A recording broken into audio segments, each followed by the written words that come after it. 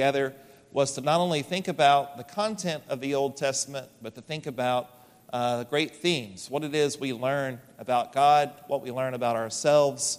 And we've spent time thus far studying the books of Moses and the books of history. There's an awful lot to be said about that. One of the things that we often focus on when we're talking about Christian apologetics is the unity of the Bible, the way that 40 writers over 15 to 16 centuries wrote so consistently to ensure God through those men that we have His inspired word. But there's also beauty in the diversity of God's word, especially when we talk about the forms or the genres in which these words have been written. And today, as we think about poetry, I was struck by the fact that this is very different than the books of Moses, where we have those great stories of how God blessed His people in creation and through the Exodus, and then gave them a law, and how in the books of history we've already seen great diversity in the way that in the days of Joshua, Judges and Ruth, Samuel, Kings and Chronicles, and last week Ezra, Nehemiah, and Esther, we learn a lot about what God's people were experiencing, but we also see the consistency with which God acts on behalf of His people. And so when we step into wisdom literature, there's a bit of a different way of studying this, because with narrative, it's easier perhaps to pin down historical settings and to think about who wrote it, when they wrote it, why they wrote it, to whom they were writing.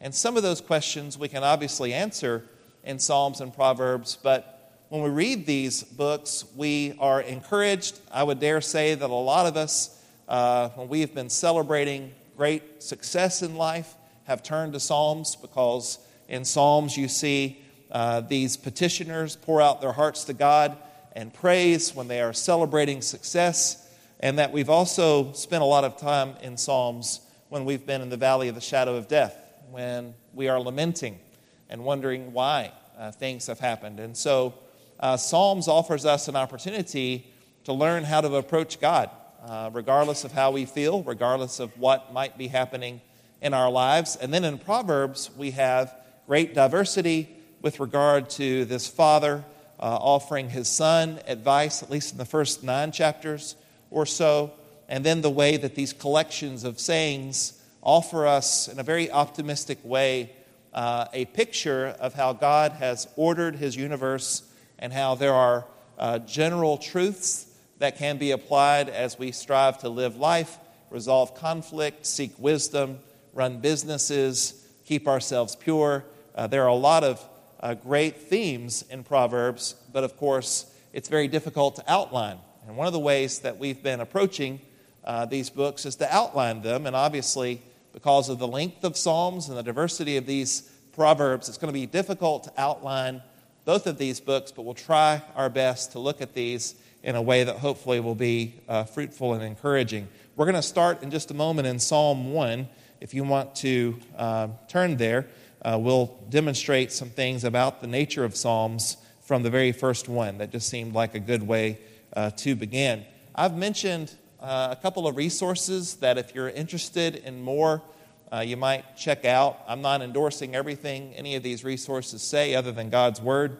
That's the only perfect book we have. But the first of these is a 1-volume survey of the Old Testament.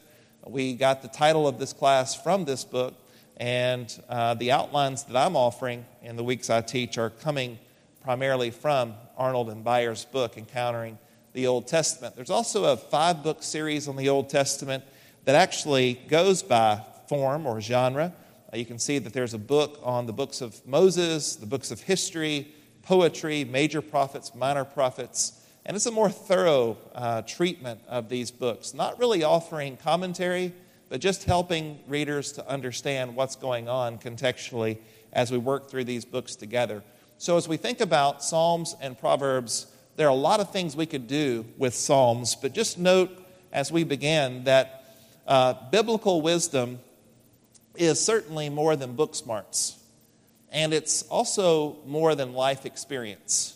I think wisdom perhaps is best defined. It's also personified, Lady Wisdom, but I think wisdom may be best defined in Proverbs 1, verse 7, where we learn that the fear of God is the beginning of wisdom, how fools despise wisdom and instruction. And so as we look at these books, these are not just things that were written down by really smart people. These were things that were written down with God's guidance or collected because they offered godly counsel. And throughout all 5 of these books that we sometimes call wisdom literature, there's that theme of pursuing wisdom rather than pursuing our own folly, our own foolishness. In Proverbs, there's a sharp contrast between 2 women, Lady Wisdom on the one hand, and then, for lack of a better expression, Miss Folly on the other, and how we ought to strive to serve God and walk in the path of wisdom. These books are very diverse, and Lord willing, next Sunday morning, Mark's going to lead us in a study of Job, Ecclesiastes, and I'm sure glad you got the Song of Solomon, by the way, but those are great books, and they offer great counsel. And so as we look at these, we could talk about authorship, but I think in Psalms in particular, it's important to notice various structures. And we're not going to spend too terribly long on this, but just to note some of the ways that the Psalms, and I think this is by God's design, communicate. One of the ways is through what we sometimes call parallelism. And if you'll notice in Psalm 1, we have 3 examples of this in 6 verses. If you look at the very first verse of Psalm 1 verse 1, you see an example of repetition that we sometimes call synonymous parallelism. It's just a way of saying the same thing over and over again, whether it's in a positive manner or a negative manner. Sometimes I can be pretty dense, and one of the ways that I'm thankful people have tried to teach me is through repeating again and again what it is I need to hear and what it is I need to do. And so in Psalm 1, just notice how 3 different ways the same thing is said. How blessed is the man who does not walk in the counsel of the wicked, nor stand in the path of sinners, nor sit in the seat of scoffers. And even though those are 3 different activities, walking, standing, and sitting, the wicked, the sinner, and the scoffer are a description of the same kind of company that those pursuing God's wisdom ought not keep. And so sometimes the Psalms will be very repetitive, and I think that's one thing that we'll see that's true in worship throughout Scripture. I know sometimes it's easy to maybe poke fun of songs that repeat the same sentiment again and again.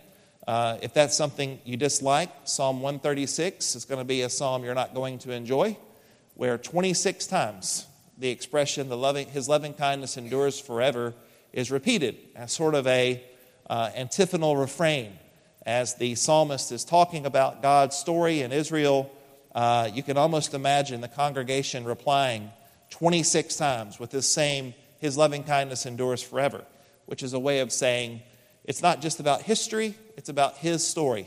It's about the way that God has acted. Then if you look in verse 3 of Psalm 1, you see an example not only of parallelism, but the way that it's not just repeated here, but it's actually developed more. This is sometimes called synthetic parallelism. And so notice in verse 3, there's this metaphor of a tree, this righteous man pursuing God's wisdom. And this may remind us of a song we sometimes sing. They'll be like a tree firmly planted by streams of water. But then notice that we're not just reading about this metaphor of a tree, it's being unpacked and developed even more when we learn it yields its fruit in season, its leaf does not wither, and in whatever he does, he prospers. That last line almost breaking out of the metaphor to take us back to the idea that this is what godly wisdom looks like. And so it's not just that the psalmist, and David writes 73 of the Psalms. I know that we often think David wrote all of them. There are songs or psalms by the sons of Korah, by Asaph, and then about 50 of them are anonymous. Those superscriptions don't tell us much about who wrote it. And by the way, we're not even sure those superscriptions are original to the Psalms, although they're generally reliable. And so David's not the only one writing these down. God, through a variety of different writers, is expressing how we, as those who desire to pursue God's wisdom, not just book smarts, not just experience, how we respond in good ways when there are things that happen in our lives that even are unfavorable at times. And then, finally, in verse 6, we have an example of parallelism, but it's actually saying a positive and a negative, two opposite, antithetical parallelism, this is sometimes called, where in verse 6 we read, "The Lord knows the way of the righteous, but," there's an important conjunction, "but the way of the wicked will perish." And so I use Psalm 1 as an example of something that you can see in almost every psalm. In addition to this, there are metaphors and similes. There's animal imagery that's used to represent God or represent people as they struggle. There's also human language to describe God, human emotion that's used to describe God, because here the psalmist is pouring out his heart and desiring for us to better understand what it is God desires for us to experience as his people. Acrostics are sometimes hard to see in English because those are sometimes lost in translation, but the most famous example of this in Psalms is Psalm 119. And in most of our translations, we know this is the longest psalm, but when you look at the headers throughout Psalm 119, about every 8 verses, there's a header that probably in your Bible will be a Hebrew letter. And what's interesting about this acrostic is the first 8 verses all began with the first letter of the Hebrew alphabet, Aleph, and then the next 8 verses began with Bet, the next Hebrew letter, and down we go throughout the whole psalm. And so these were beautiful structures that were not only there for meter and for these being put to music. That's something I think we could say about early church worship based on passages like Ephesians 5:19. But this was also perhaps an easy way to remember. Many of us have used acrostics through the years to try to remember lists or to remember things that we wanted to recall quickly. And so you can just begin to see fairly quickly that these were things that were not only used in the worship of Israel and the early church, but that were an important part of her devotional life. And so Psalms gets quoted in the New Testament more than any other book. Isaiah is a distant second. And especially in the ministry of Jesus, we see him quote the Psalms more than any other Old Testament book. I don't think that means that Psalms is the most important book in the Old Testament by any means, but I do think we should make note of the fact that Psalms was central to the life of Israel and the early church, and it still is central to our worship and devotion to our Lord. Many psalm books will include a scripture index in the back, and not that that's going to exhaust every passage that's alluded to or thought about when these writers are putting our hymns together, but you'll note that many of those use the imagery and language of Psalms, which is a natural fit. One more thing, and then we'll quickly survey Psalms and actually get to Proverbs with maybe 3 or 4 minutes left. No, I think we can do better than that. But Psalms and Proverbs are both optimistic. And the reason I think that's important is when you think about wisdom literature as a whole, and I don't want to step on where Mark's going to take us next week in the last 3 books you see on this slide, but in Psalms and Proverbs, you get the impression, and I think this is true, that God is responsible for creating this world of order where certain behavior is rewarded, certain behavior is punished, and in general, if we live in this fashion, we can expect those results. But there are exceptions to that. And the pessimism of Job, Ecclesiastes, and not really the Song of Songs, but all 3 of these show exceptions. Job, life makes sense unless you're suffering. And then, and even then, if we have a perspective of God making everything good and the reason suffering exists is because of humanity's choice in Genesis 3, or perhaps the choices of other people around us, while that might help us to somewhat understand where we are in the universe and what God desires for us, it certainly challenges this idea that the world makes sense when it's our family that's being impacted by tragedy. The same could be said for Ecclesiastes. I don't think Ecclesiastes is a depressing book. I think Ecclesiastes is written from the perspective of, okay, if all we knew were the things that were under the clouds, and today there are a lot of those to be under, right? If all we knew were the things under the sun, what would life be about? Well, what would you have? You would have family, you would have wealth, you would have work, you would have success, laughter, and none of those things bring purpose in life. And that's why when he hits chapter 12, we get that beautiful conclusion. Fear God and keep his commandments. This is the whole duty of man. So Ecclesiastes is not saying life isn't worth living. It's saying without God, life has no purpose. And then Song of Solomon, and again, I won't step on this too much, but I don't think Song of Solomon is intended to simply describe God's love for Israel or Christ's love for the church. I think it's specifically talking about monogamous love in a marital context, which in Solomon's case is really difficult to fathom because of what we know about his life. And even though we can make application to God's love, I think it's a book that's about sexual intimacy in the context of marriage. And it tells us that when a couple falls in love and are seeking to court one another and be wed together and live a life together, sometimes our behavior just doesn't make sense. And so there are exceptions to what we might see as an orderly, rational way of living life.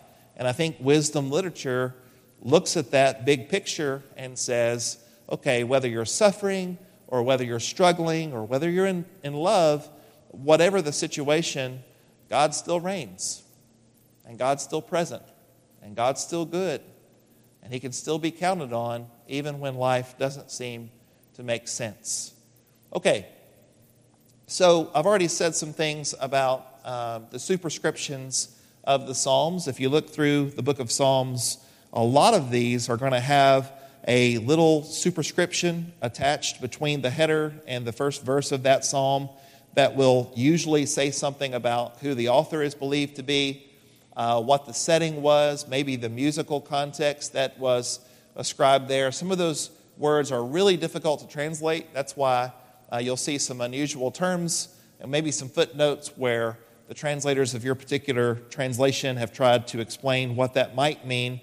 It is interesting that David writes, as far as one writer, he clearly writes more psalms than anyone else in terms of those that are labeled with 73. Then you have the Psalm of Moses, Psalm 90. You have 2 psalms by Solomon. You have about 18 psalms by the sons of Korah. But many of these are anonymous. And so when I'm blessed to teach a class like Interpreting the Bible at Freed-Hardeman, I talk about how really there are some different things you look at in Psalms than you might look at in Acts. Because I know Luke wrote Acts, and I know what's happening when Acts is written, and it's narrative, and so it's sort of easy to follow. But in Psalms, I may not know who wrote it, and I may not know when it was written or what was happening in the time of that author's life. But I know its structure, and I know what it's addressing. And so that's why sometimes in wisdom literature, especially Psalms and Proverbs, we may have to ask some different questions. You also may note that Psalms is divided into 5 books, and there's been a lot of speculation as to why those 5 books exist. It's been suggested, well, it's because of scroll size. But if you look at that, that doesn't make sense given the way that those are divided up. You've got some really skinny scrolls and some really big scrolls. My theory, that's all it is that each one of those books ends with an outburst of praise, what we sometimes have called doxologies. If you look at the last verse of Psalm 41, Psalm 72, Psalm 89, Psalm 106, Psalm 150, they all end in that same expression of praise. And so for whatever reason, maybe it is tied to the form of the book. Maybe it's tied to a tradition we're not aware of, but it's difficult to pin down a thematic reason that the Psalms are divided into 5 scrolls or 5 books. Some have said maybe it parallels the books of Moses or something like that. Really, that's all speculation.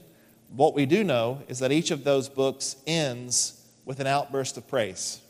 And throughout Psalms, here's one way I've heard this described, and I wish I knew who to credit this to. Psalms teaches us how to approach God. Proverbs gives us fatherly advice from God. Now, I want to be careful because I believe Psalms are from God as well, but there really is a picture of communication and what discipleship looks like when you compare Psalm 8 and Psalm 19, that are not only psalms that talk about creation, but they praise God. And there are psalms that will praise God because of creation, like those. And then there are psalms that praise God because of his role in history. If you want a quick review of the history of Israel, Psalm 78 is a great psalm where the history of Israel is told. And throughout that history, God's praised, just like in Psalm 136, where, like I said, 26 times you read his loving kindness endures forever. Then there are psalms that are just frankly hard to read.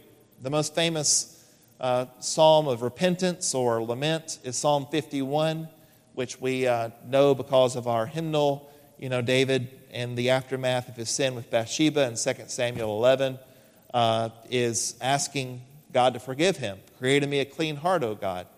But that's just one of many laments, psalms that are pouring out one's heart before God, either as an individual or as a community, because we've sinned. We are in need of restoration. We're in need of grace. Wisdom. This is all a part of wisdom literature. And so even in the very first psalm that we started with, you see a stark contrast between the way of God and the way of the wicked. And I think one place to see continuity between Psalms and Proverbs, if you have a teenager, you know this pressure. There are several sources of temptation for our young people, and in some ways, it's very comparable to what we experienced when we were younger. In Proverbs, it seems that the father is warning about two primary sources of temptation. Crime activity, it's almost gang activity. Running with the wrong people and allowing those people to impact how we live life and the choices we make. You'll see that a lot in Proverbs. And the other is sexual temptation. And you see that in Psalms as well, how this pressure can easily lead someone to make poor decisions and to have bad associations and to rebel against God. I know we're not to Proverbs yet, but if you want to see this play out in a way that sounds like it's just telling the story of what happened, yesterday on the streets of a big city, read Proverbs 7. Proverbs 7, especially starting in verse 6, where you have this tragic story of a young man who's looking out the window and he sees a woman, and by the end of the Proverbs 7, he's destroyed because he allowed lust to lead him rather than the Lord. And so the wisdom of the Lord is being sharply contrasted with the things of this world, which is where I think New Testament writers, with regard to Psalms, other than messianic imagery, what we read in Psalm 22:1, where Jesus recites that at the cross, my God, why have you forsaken me? By the way, I think when David said that, he had been forsaken by his enemies, and he felt pressure and lament. But Jesus could then take that and re-signify it in his setting. And that's part of what makes studying Psalms so fascinating, is that we know these Psalms have a context in the life of David or whoever the writer is, but then when the New Testament writers use that imagery, they have a fuller sense of how that then connects to Jesus or to whatever situation they're describing. In Romans 3:10 through 18, Paul cites Romans 14 and several other Psalms as a way of describing how there's none righteous. None are righteous. So those themes that we see in Psalms are still true. And the New Testament writers are able to say, if you want to know about God, read the Psalms. If you want to know about people and how rotten we can be, read the Psalms. If you're on the mountaintop this morning and your family's great and your health is great and you are just, life couldn't be better, Psalms is a great place to go. And if you've never felt so bad, and if life is unstable and you're hurting and you don't know where else to turn, Psalms is a great place to go. And I think that's part of why so many of us love the Psalms. You can step from Psalm 22, which is a psalm of lament where we're crying out to God for help, to Psalm 23. And who doesn't love Psalm 23? And I like to read those together. So there's just something about going from, my God, why have you forsaken me, to the Lord is my shepherd, I shall not want, that I think shows us how faithful God is, even when we struggle. And then there's also difficult psalms. Much has been made of imprecatory psalms, these psalms where petitioners ask God to destroy their enemies, and sometimes even the children of their enemies. I certainly don't want to dismiss those as just simply metaphorical, but I think what we see there is that God's people can be angry and can cry out for vengeance, much like what we see in Habakkuk or in Revelation 6, 9 through 11, where those Christians who have been martyred are under the throne of God crying out for justice.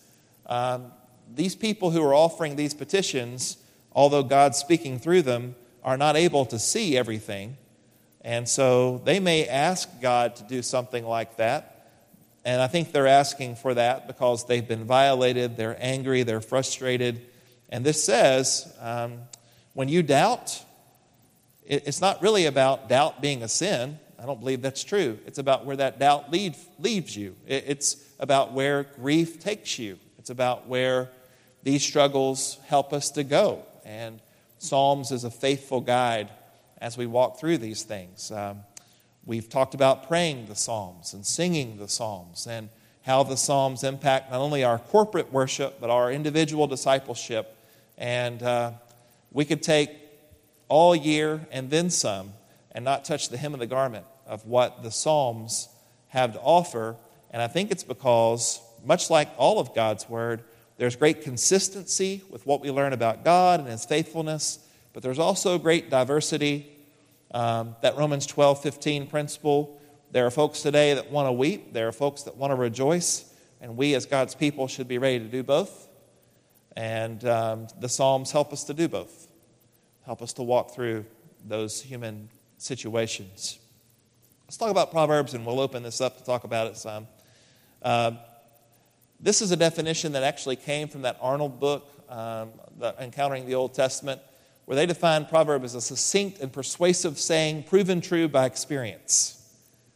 And I think much has been made about the Proverbs, and I think we sometimes struggle because the Proverbs are generally true, but we might find an exception. The most famous example of that being Proverbs 22, verse 6, which is a verse I've heard a variety of perspectives on. Train up a child in the way he should go. When he's old, he will not depart from it. Is that true? Generally, it is true. But the problem is free will and the fact that we might do what we can to help our children make good choices, and they may grow up and not make those good choices. I don't think that's a guarantee, but I do believe it's true, generally speaking. We see something similar later in Proverbs 6, verses 24 and 25. Do not associate with a man given to anger, or go with a hot-tempered man, or you will learn his ways and find a snare for yourself. I think that's certainly true. We want to be peacemakers. We don't want to be quick to anger. But at the same time, I don't think this is saying avoid everybody you know with an anger problem. That may be very difficult for some of us. But what's being said there is don't allow that association to turn you into someone who is easily angered or bitter. And so I don't want to dismiss Proverbs, but I think everything in Proverbs needs to be read with those competing truths in mind, that this is a contrast between God's wisdom and my wisdom, and God's wisdom is great and mine is not, unless it's conformed to His, transformed by His. And this is also something that is generally true in a rational, orderly setting, but there can be exceptions. And we've already seen demonstrated that Job, Ecclesiastes, and Song of Solomon all give us illustrations of what an exception can be in light of our suffering or romantic love or finding prosperity and thinking we can find meaning in those things rather than putting our trust in God. If I'm teaching Proverbs at a camp setting like Mid-South or Horizons, I would say to those young people, if you really want to understand Proverbs, the best place to start is the first 7 verses.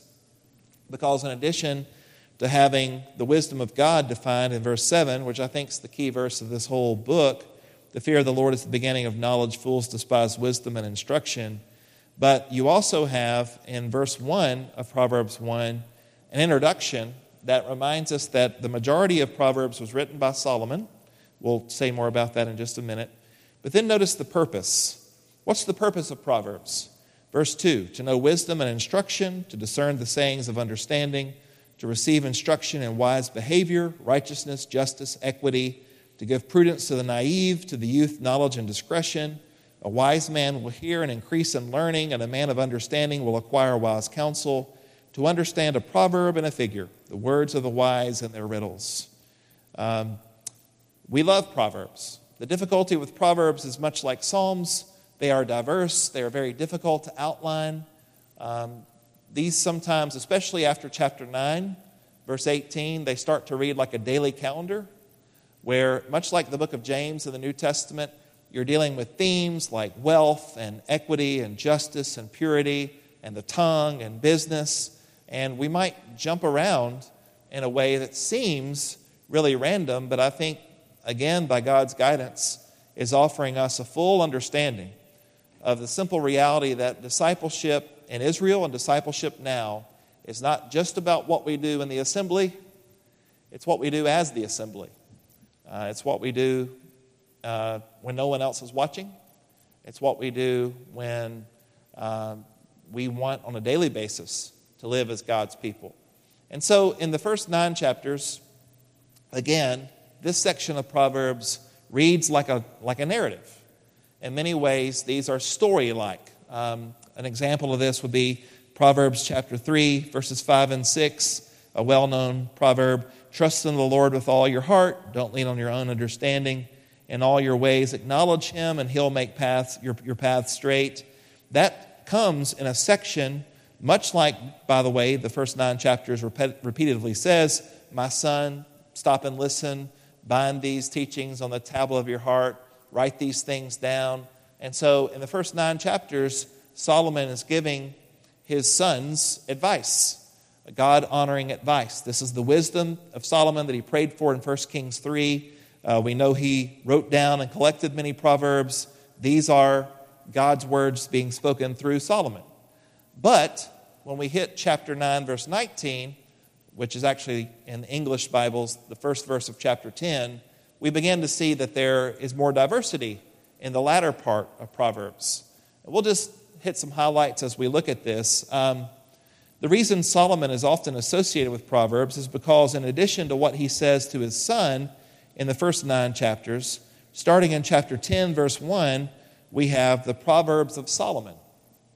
So why are we differentiating there in the way this is outlined? Because in chapter 10, all the way through the chapter 22, verse 16, we have this collection of Solomon's sayings that are not necessarily going to flow like the narrative we see in the first 9 chapters. And it seems that from what follows, we don't know anything about Agur or Lemuel outside of Proverbs. But we know that God worked through them, and they wrote these lessons down. These lessons were accepted by Israel as Scripture. They were taught, they were believed, they were understood to be from God. But the vast majority of Proverbs comes from the hand of Solomon, including what King Hezekiah, you'll see there, 2 Chronicles 29 through 31. Hezekiah was a restorer. He tried to restore monotheism to Israel and get away from idolatry. Hezekiah collected some of Solomon's Proverbs. And so just note with me, when you hit Proverbs 22, verse 17, there's a change. We move from the things that Solomon has collected to this challenge to incline our ear and hear the words of the wise and apply your mind to my knowledge. And what we began to see starting in chapter 22, verse 17, and going all the way through the end of chapter 24 are these short, pithy collections that often involve prohibitions. If you just look down through this, you're going to see a lot of do not. My son, do not, do not, do not, do not. And these are direct challenges. The wise one here may be Solomon. But it seems that for whatever reason, the inspired writer begins to speak more in the third person, as if either Solomon is describing himself as the wise one, which would be much like his describing himself as the preacher in Ecclesiastes, or someone else, like Hezekiah in the next section, collecting these sayings. The reason in Proverbs 20 I said that these are numerical sayings is because when you began to look, and I think I may actually have that wrong, it's Proverbs 30, first typo of the day, -2 for me. But in Proverbs 30, you began to see how the words of Agur are tied to numbers many of the things that he gives us in this chapter, there are 3 things that will not be satisfied, 4 that will say enough. And so one of the ways that this section, the words of Agur, has often been described as numerical.